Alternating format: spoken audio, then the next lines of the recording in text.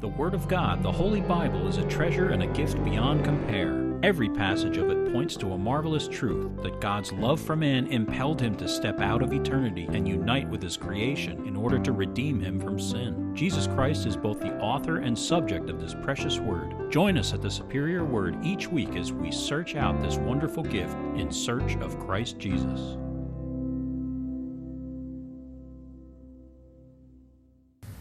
We're going to read Isaiah 52, verse 13 through 53, verse 12. See, my servant will act wisely. He will be raised and lifted up and highly exalted, just as there were many who were appalled at him. His appearance was so disfigured beyond that of any human being, and his form marred beyond human likeness. So he will sprinkle many nations, and kings will shut their mouths because of him. For what they were not told, they will see, and what they have not heard, they will understand. Who has believed our message, and to whom has the arm of the Lord been revealed?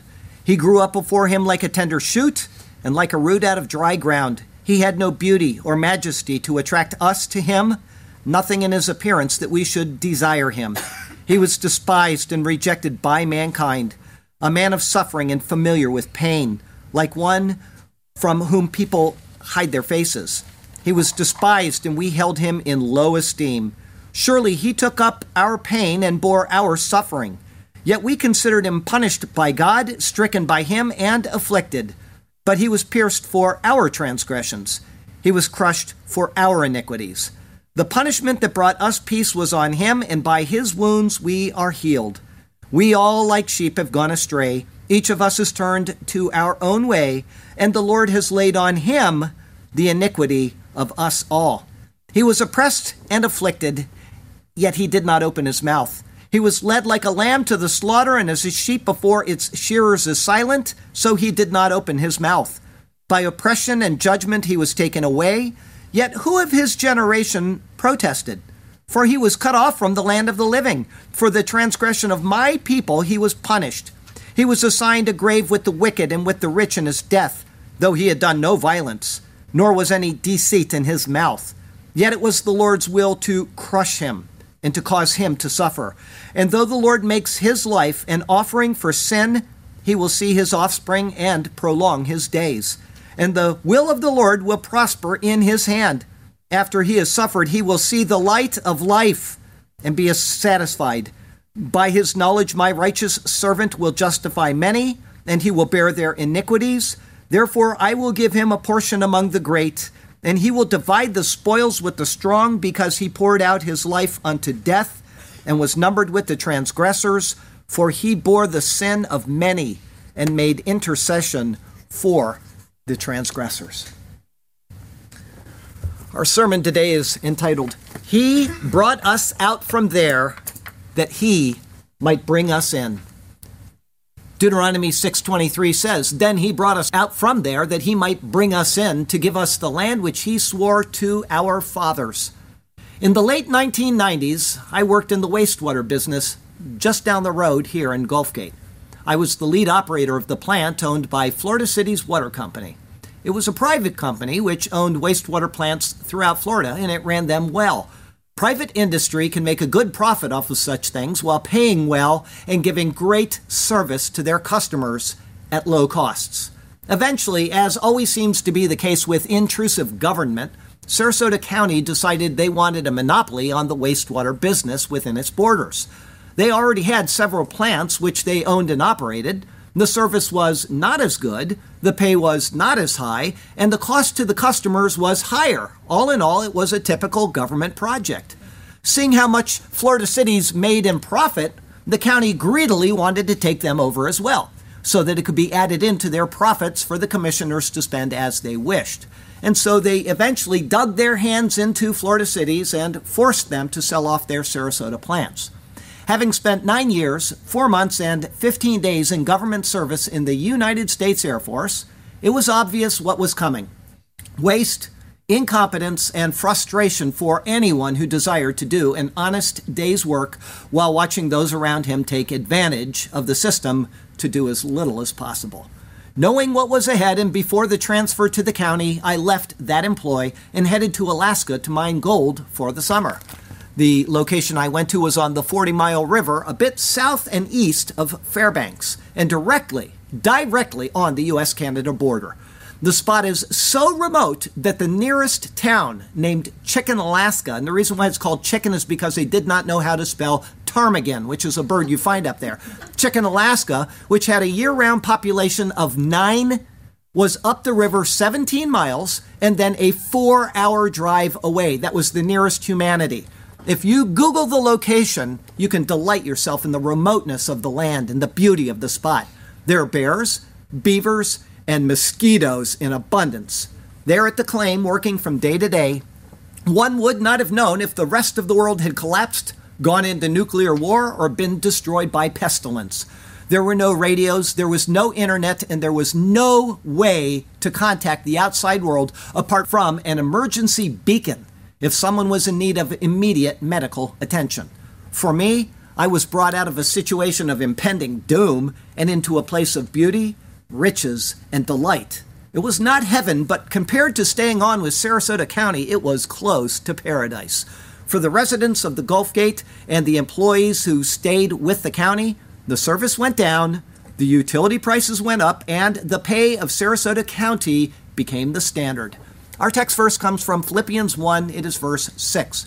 Being confident of this very thing, that he who has begun a good work in you will complete it until the day of Jesus Christ. After coming home from Alaska, I did various jobs. One was working right across the road from my house, restoring an old motel on the island. The travel to work took all of 10 seconds. I worked alone, and the pay, though not great, was enough to make the day worth the work. After a while, I started a retail business just down the road right here and enjoyed a couple years of that. During the time there, and through the Lord's sure hand of providence, my heart was turned toward Him, and a hunger for the Word of God, the Holy Bible, consumed me. Eventually, I had to close the store. I could no longer sell Buddhas and other things people would take home and pray to. It bothered me to even put the key in the door each morning. But what to do when you have a wife and 2 children? At that time, I got a call from Siesta Key Utilities Authority, the wastewater plant on the island that I live on, and one which I had worked at in high school.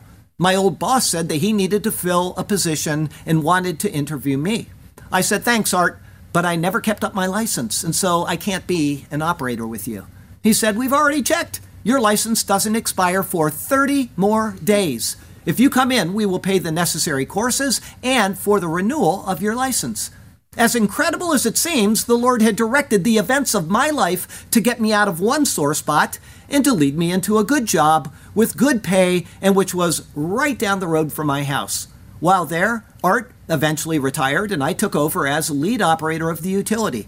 It was a sweet deal. Great hours, amazing pay, a company car, and the best crew that one could imagine working with. However, the company was under obligation to be transferred lock, stock, and barrel to Sarasota County on a set date which had been agreed upon many, many years earlier. I was asked to stay during the transfer, which I did, but eventually I left the keys on the desk one day and told them it was enough. You see, the service went down, the utility prices went up, and anyone who desired to do a good job was left to do it alone. Not all county employees are this way, but it is the norm. The one who desires to do an honest day's work is the exception.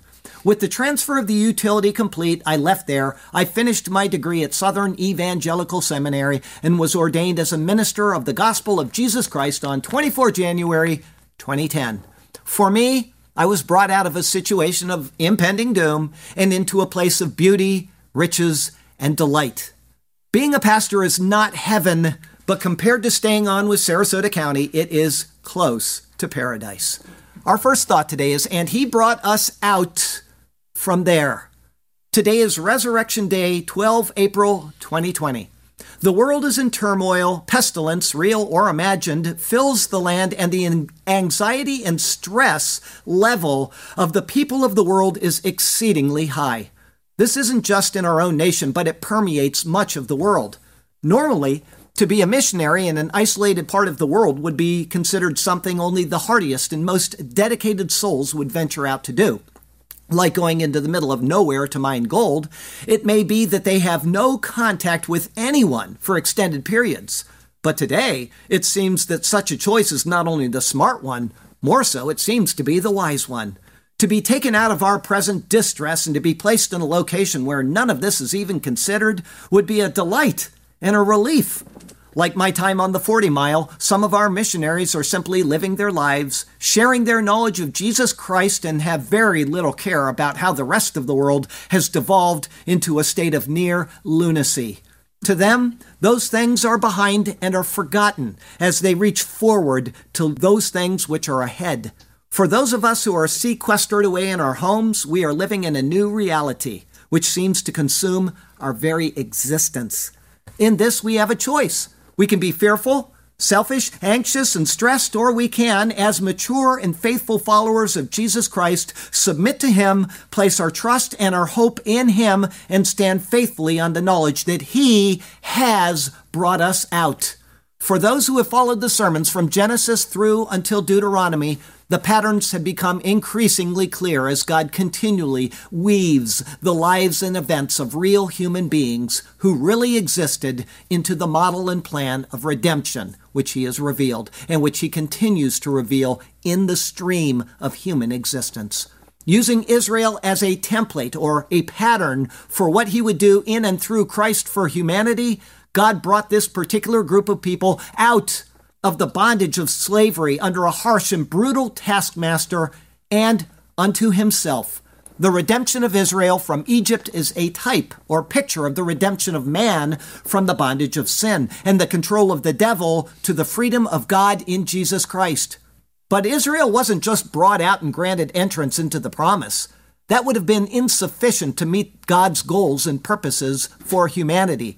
As He says in Isaiah, "And now the Lord says, who formed me from the womb to be His servant, to bring Jacob back to Him, so that Israel is gathered to Him. For I shall be glorious in the eyes of the Lord, and my God shall be my strength. Indeed," He says, "it is too small a thing that you should be my servant to raise up the tribes of Jacob and to restore the preserved ones of Israel. I will also give you as a light to the Gentiles, that you shall be my salvation to the ends of the earth."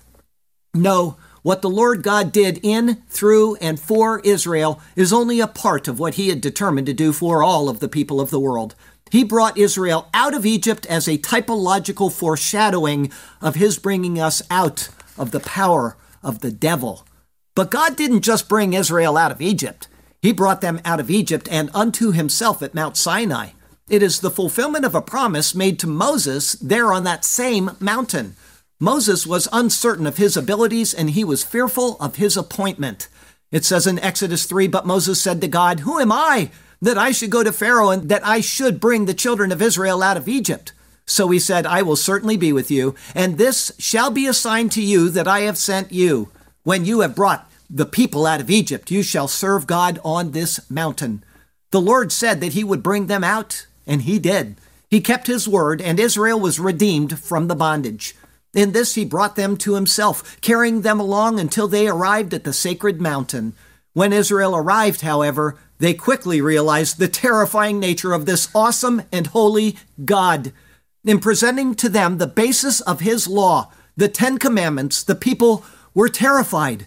The reason must be twofold, although we normally only consider one aspect of the event. From Exodus 19.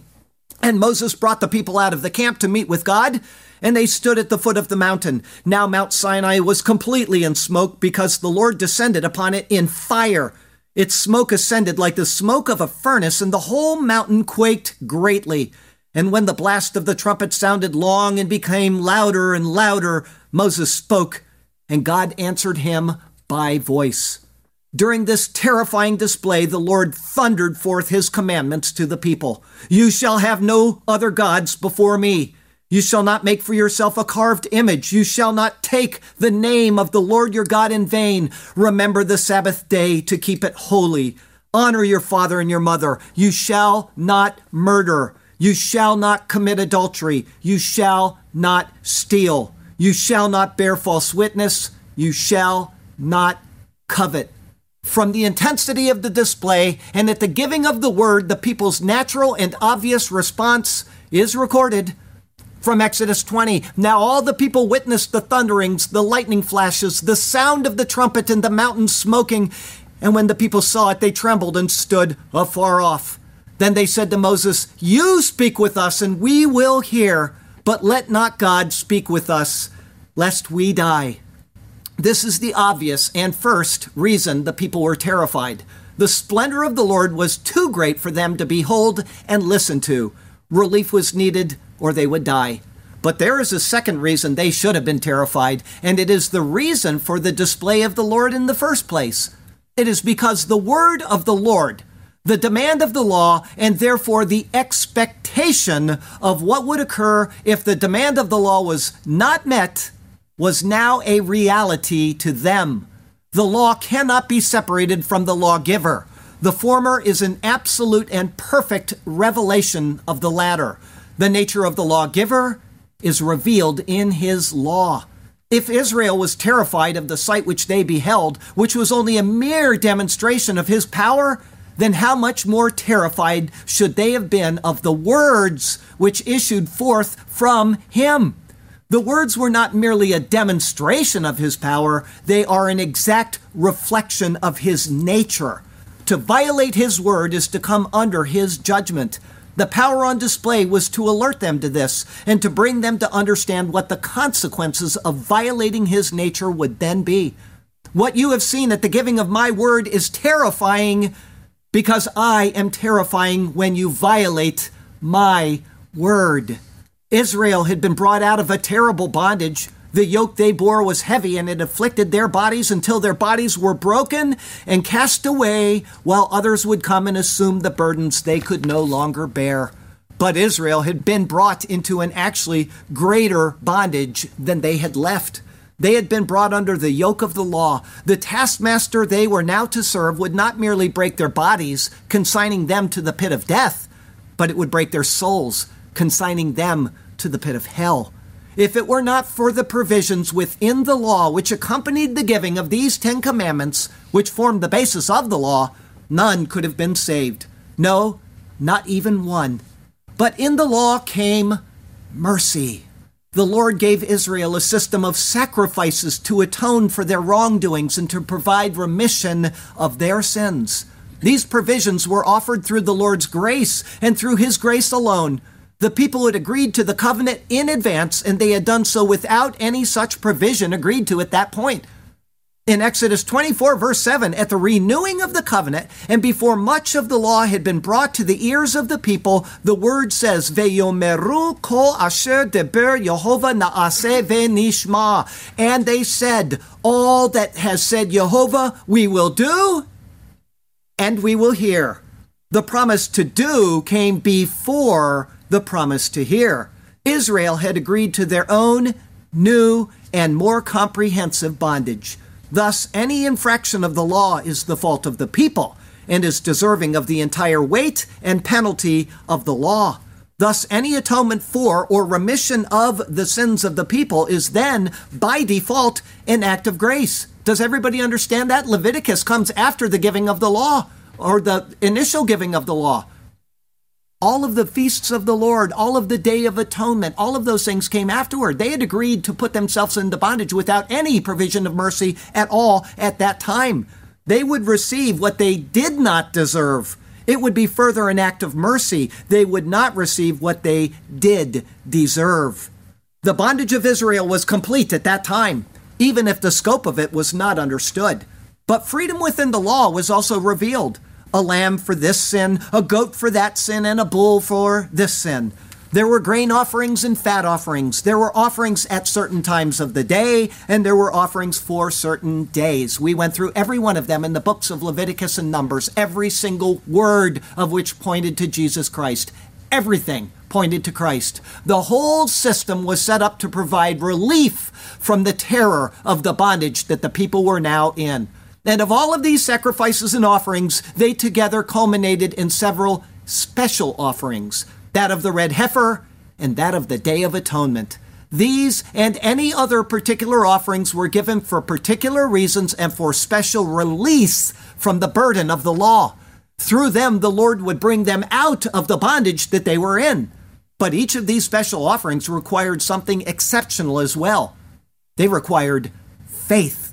For the Day of Atonement, it says in Leviticus 23, 28, and 29, "And you shall do no work on that same day, for it is the Day of Atonement, to make atonement for you before the Lord your God. For any person who is not afflicted in soul on that same day shall be cut off from his people."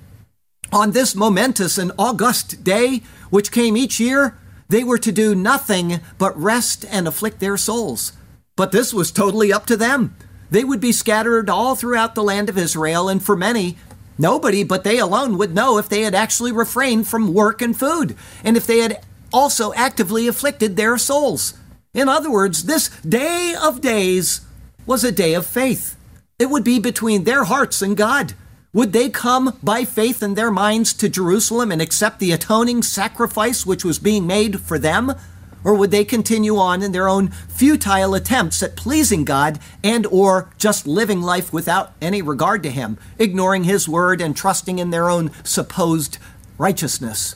Likewise, with the sprinkling of the water of purification from the red heifer, the person had to stand and allow himself to be sprinkled. The word used there for the action is not the normal word for sprinkling that was found elsewhere in the same passage. Rather, the word zarak, a scattering, is used. It is the scattering which is caused by a sprinkling. And more, in the Hebrew, the word is passive, not active. A more literal translation would say something like the person received as a scattering on him. To be purified, the person had to receive what was to be done. It could not be obtained by self, but it had to be imparted by another. No works of their own were involved. Does anybody remember what I read you from Isaiah 52 and 53 a minute ago, where it says, "He shall sprinkle many nations"?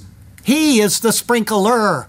We are the receiver of the sprinkling. We received the scattering from the sprinkling. Each sacrificial allowance was given to Israel to bring them out of the bondage that they were in. If the requirements of the rite which accompanied the sacrifice or offering were met, release from the infraction of the law was realized in that person. In this, then, the Lord could say, "I have brought you out."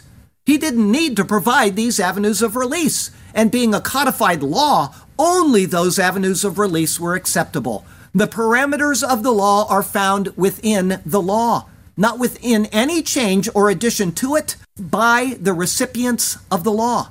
It is an important point to understand. When a covenant is made, and when the parameters are set, no man may add to it, and no man may annul it, except as defined within the covenant itself. It is important for Israel today, who are still bound by this law. The precepts in the Talmud are ineffective for the removal of sin. Does everybody understand that? They're still under the law of Moses. He has got them bound in that bondage. And they went and they codified their own Jewish law through the Talmud and said, well, you can receive forgiveness through repentance and through, teshuvah and doing deeds of righteousness and all that. It doesn't work that way. They agreed to the covenant. They are bound by that covenant. With this understanding, the law, though providing release for individual infractions, remained a bondage to the people, even in their times of release. How is this? It is because the provisions of the law were only as good as the committing of a new infraction. The requirements of the law still stood, and for each new infraction, a new and separate release was required. Everybody got that? If I sin today, I do something wrong, I got to go down and sacrifice, a goat for my sin.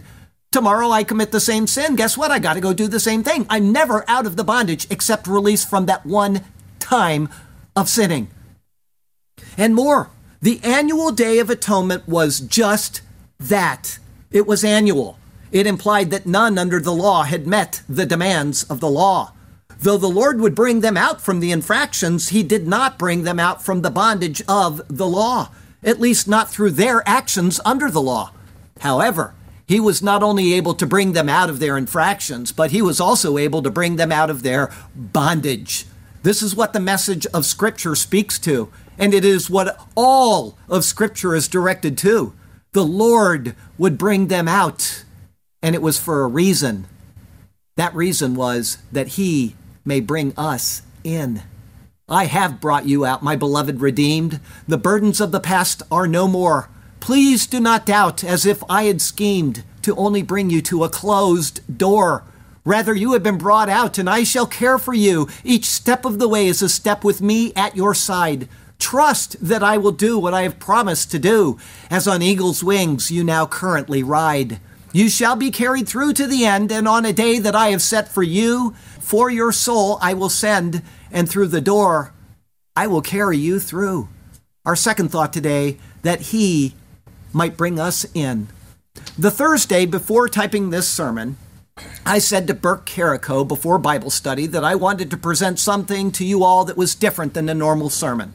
Rather than pick apart a passage which obviously looks to Christ and which could then be used to deepen your theology, I thought that the state of the times that we are living in necessitated a word to you that would build you up and to give you confidence before the Lord and in your own hearts and souls. Burke excitedly quoted Deuteronomy 6:23 because it was fresh on his mind from having read it that day. Then he brought us out from there that he might bring us in to give us the land of which he swore to our fathers. In his usually excited way, he's like a little kid when he talks about the Bible. He then repeated, he brought us out that he might bring us in. Yes, that will do. Thank you, Burke Carrico. The Lord didn't just bring Israel out of Egypt in order to bring them into another permanent form and type of bondage. No, the law is merely an incidental step on the way to bringing them in. But into what? The answer is their inheritance. Canaan was the immediate promise, and the Lord would fulfill what he had promised. But for any who have followed the sermons on the books of Moses, Canaan is not an end in and of itself. It is not the true goal. Rather, it is only a picture of something far more expansive and glorious. The author of Hebrews tells us this. He goes through several chapters of discourse concerning God's promised rest. He cites the 95th Psalm, which spoke of Israel's rebellion in the wilderness. Today, if you will hear his voice, do not harden your hearts as in the rebellion, as in the day of trial in the wilderness, when your fathers tested me. They tried me, though they saw my work. For 40 years I was grieved with that generation and said, it is a people who go astray in their hearts, and they do not know my ways. So I swore in my wrath, they shall not enter my rest. It was a rebellion that brought about a denial of entry into Canaan for that generation. Only when all of those who had rebelled were dead would Israel enter into the land. But in his citation of the psalm, he wisely and carefully again notes David's first words. Today, if you will hear his voice. If David speaks of entering the Lord's rest, and if he lived hundreds of years after Israel entered Canaan, then Israel's entering Canaan could not have been an entrance into his promised rest. As he says in Hebrews 4:8, for if Joshua had given them rest, then he would not afterward have spoken of another day. Joshua did bring Israel into Canaan, and yet Joshua did not bring them into the rest. Therefore, the promise of entering his rest must have still stood. And Israel must still have remained in bondage at that time. 1 + 1 will always equal 2 in proper theology. And so how can one enter God's rest?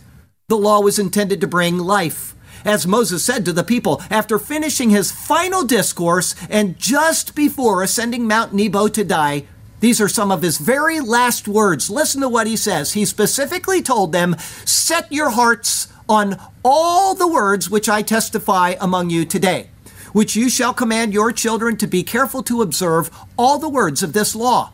For it is not a futile thing for you, because it is your life. And by this word you shall prolong your days in the land which you cross over the Jordan to possess. Moses said that through obedience to the law, life would come. In its fulfillment, one could expect life. It is a truth that the Lord had told them almost 40 years earlier in Leviticus 18, verse 5. You shall therefore keep my statutes and my judgments, which if a man does, he shall live by them. I am the Lord. But we have already seen that no man could do the things of the law. It is clearly implied in the Day of Atonement rites. One must observe the rite because the person had offended the awesome, terrifying, and glorious Lord who had spoken out the law which they had broken. But more specifically, and to the point at hand, every person who was under the law of Moses, every single one of them died. With one exception, Elijah, who was taken to heaven for a set purpose, all of them died. But the law promised that the person who did the things of the law would live, and yet they all died. The testimony to the people's failure stands as a witness against them. Were it not for the mercy of the Lord, they would not have only died, but they would have perished as well. But even under the law, the promise of life for those who died under the law is seen. That is found, for example, in Daniel chapter 12. There the word says, "And many of those who sleep in the dust of the earth shall awake, some to everlasting life and some to shame and everlasting contempt." The hope of the redeemed of Israel is the hope of man's promise, everlasting life. The Lord had brought them out to bring them in. And the Lord, through the giving of his Son, has brought us out so that he may bring us in. God's promise of life, however, did not come at a small cost. Rather, it came in the giving of his Son for us. Though man in general could not meet the demands of the law, a man in particular could. He was to be a special man, a perfect man, a man without sin. The Lord God himself united with his own creation to bring about what he had purposed. The Holy Spirit overshadowed a young Jewish girl, and in her womb God united with humanity. Thus the child is fully God, being born of God, and fully human, being born of the seed of man. But this union came about through a person bound under the constraints of the law. The very bondage which Israel stood under is the bondage to which God subjected himself to. The child, Jesus, was born under the law, but without the limitations of other men. With God as his father, he was born without sin, and thus he was qualified to fulfill the law. No other man was, because all were already born with sin. Jesus, however, had no such constraint on him. Being qualified to do so, however, he still had to prove himself capable. The demands of the law had to be met perfectly and entirely. But Moses said he brought us out from there that he might bring us in. The process had been initiated, and so the process must come to its completion. This is the purpose of the Gospels. They are given to show that not only did Christ come, but that he came for us. Whether the world at large is under the law or not, the world at large will be judged by the law. The reason this is so is because the law is God's standard. The same holy God who spoke forth the 10 Commandments will have all flesh stand before him for judgment. The demand of the law, perfection, will be the standard, and for those who fail to meet that demand, they will be removed from his presence forever. One can perish apart from the law, or one can perish under the law, but the law reflects the nature of God. This is what Christ came to fulfill, God's standard. And this is what he did. Praise God. Jesus Christ was born under the law without sin. And Jesus Christ lived under the law, as testified to in the Gospels, without sin. And Jesus Christ died under the law without sin. The terrifying display of God, which Israel begged to no longer hear, came from God, who is truly angry at sin. The anger of God for the sin of the world was directed to his own beloved Son, not because he had sinned, but because you have sinned. We have sinned. Jesus Christ's death was not for himself, but for us. In having accomplished this, the law was fulfilled. The terms of the covenant were met in him, and thus the penalty of the law ended in him. How can we know that this is so? It is because of what the Lord said, which if a man does, he shall live by them. And it is what Moses repeated, it is your life. If Jesus Christ had not done the things of the law, he would be in the same place where all the multitudes of Israel who came before him still are to this day. He would have remained in the pit of death and corruption. But such is not the case.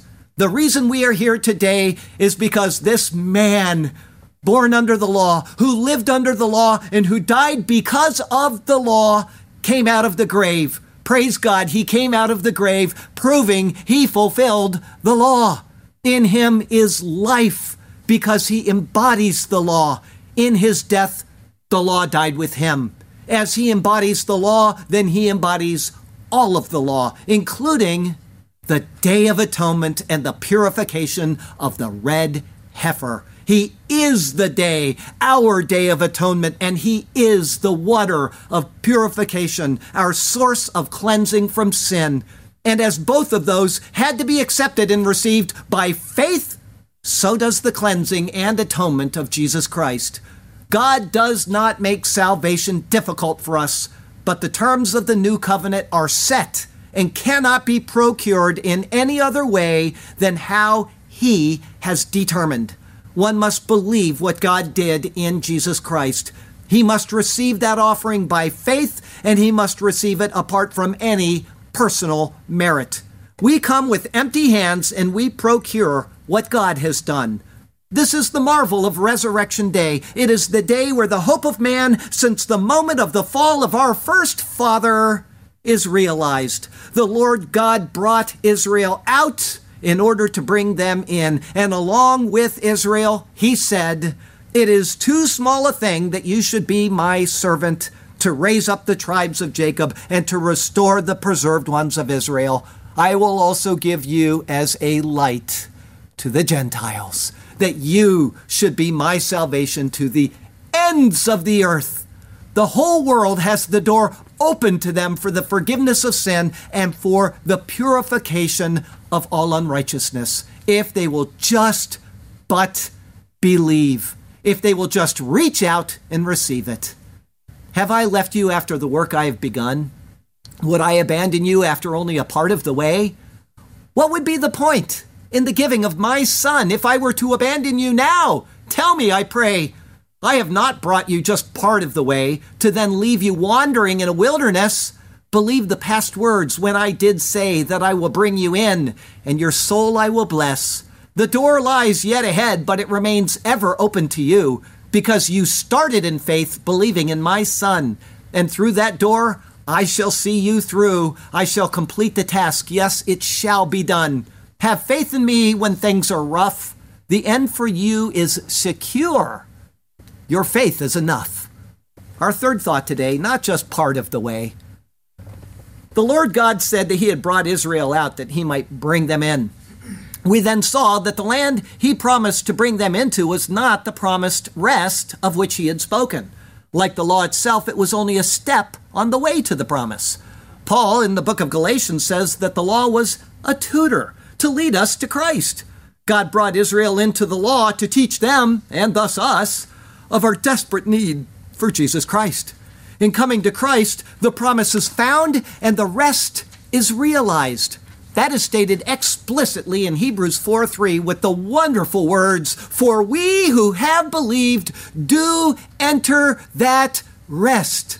If you have trusted Jesus with your eternal soul, the victory is won and the battle is complete. The promise is realized. Oh, how joyfully we sing of the great redemption, of the blood and of the cross. We rejoice in the mighty workings of God, so sure of our salvation and the glory which lies ahead.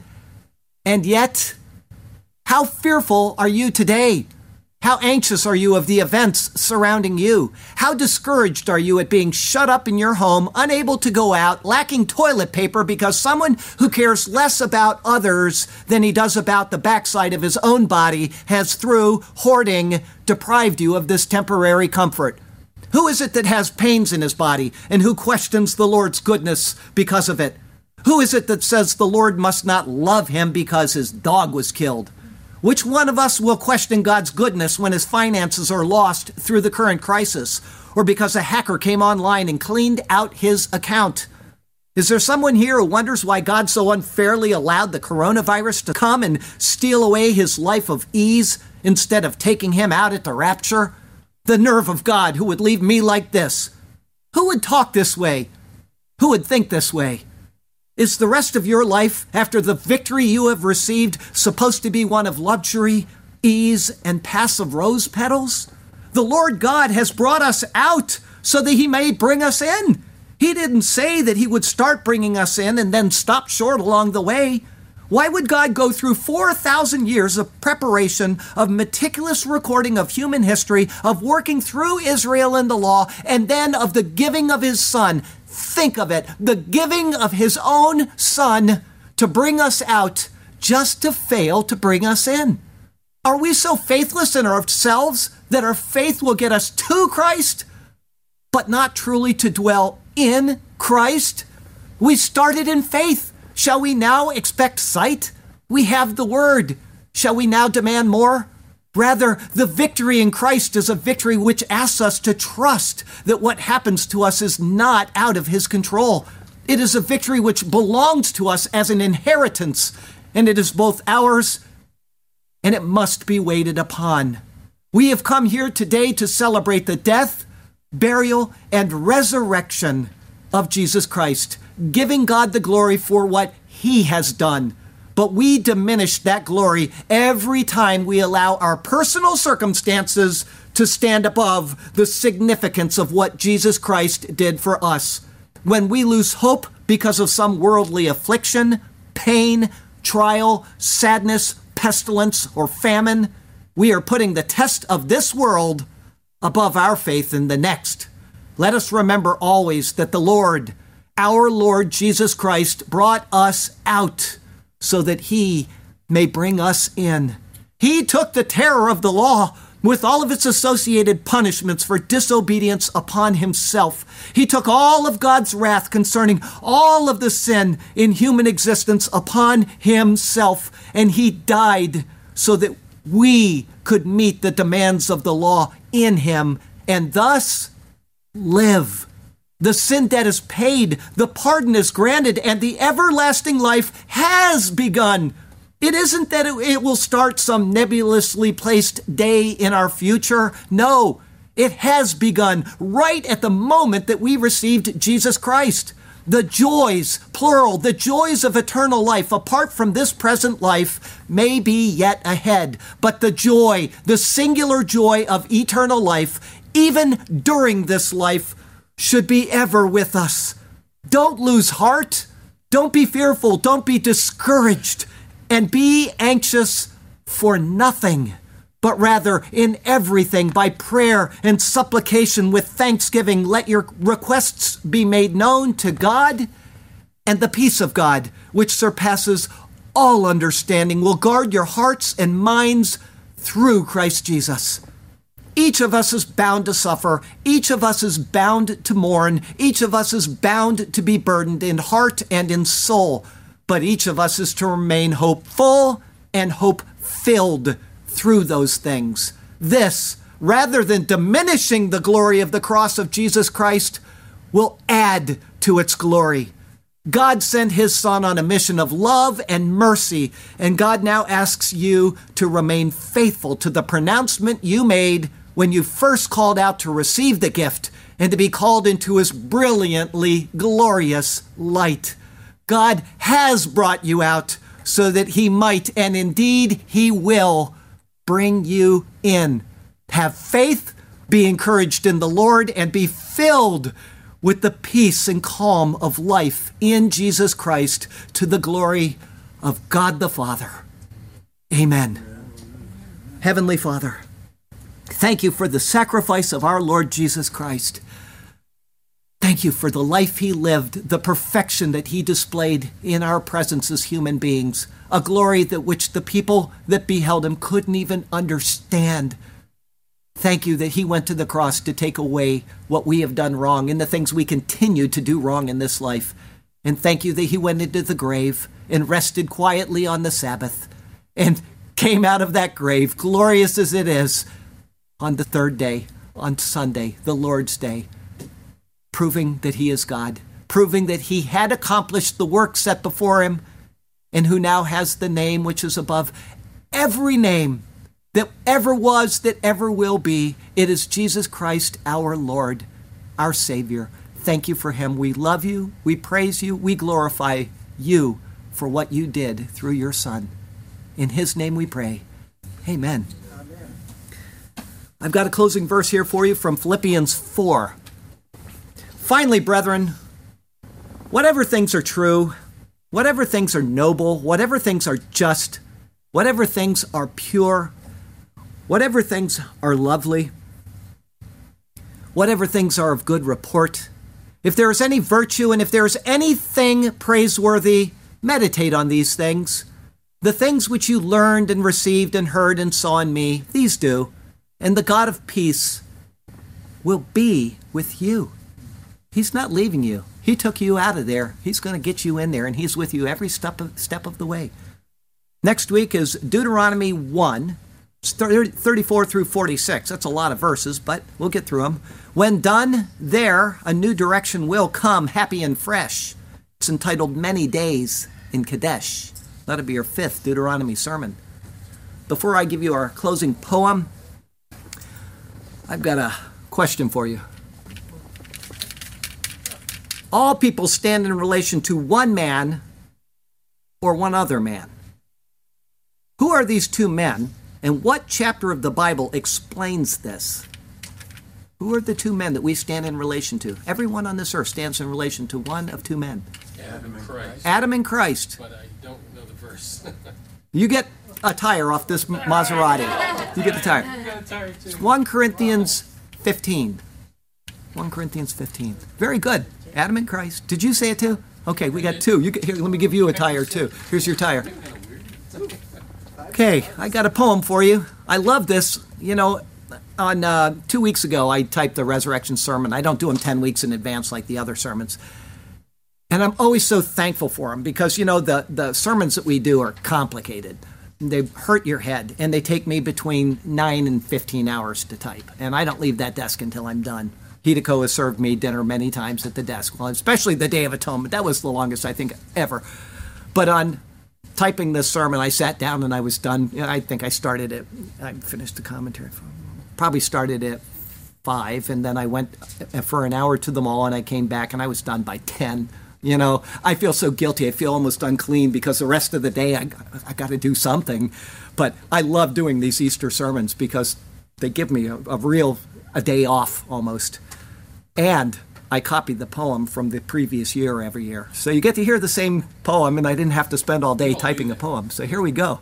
I'm telling you how wonderful it is to do these sermons. This is called a celebration of the resurrection of Jesus Christ.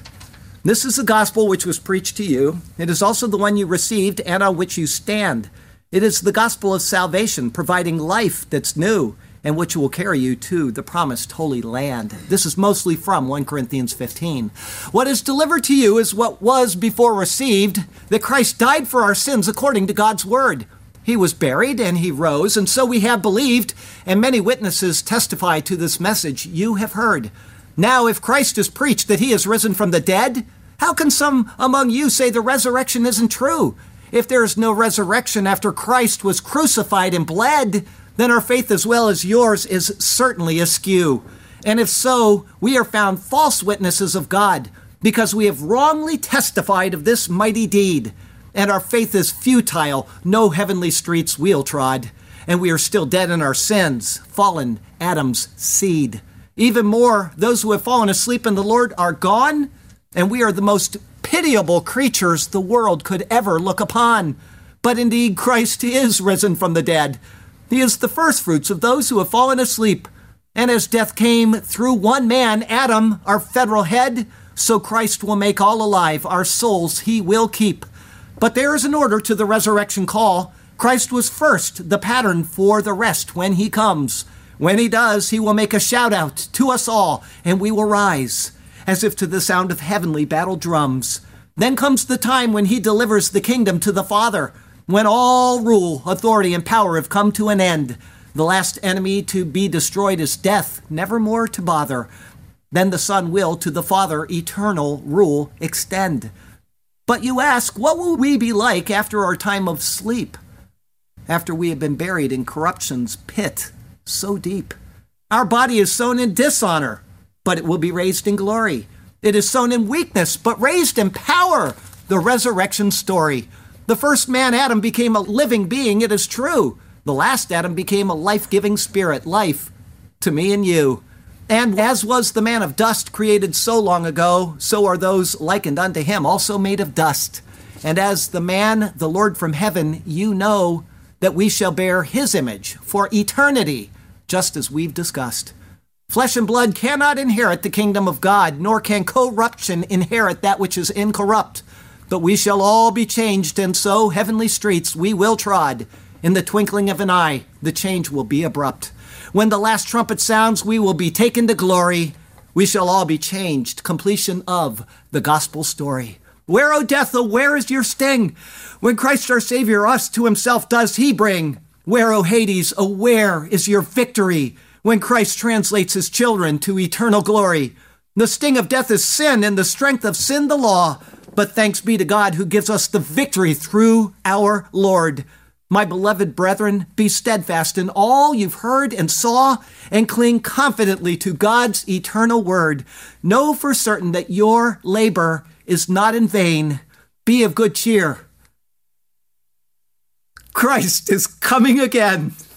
Hallelujah and amen. Amen.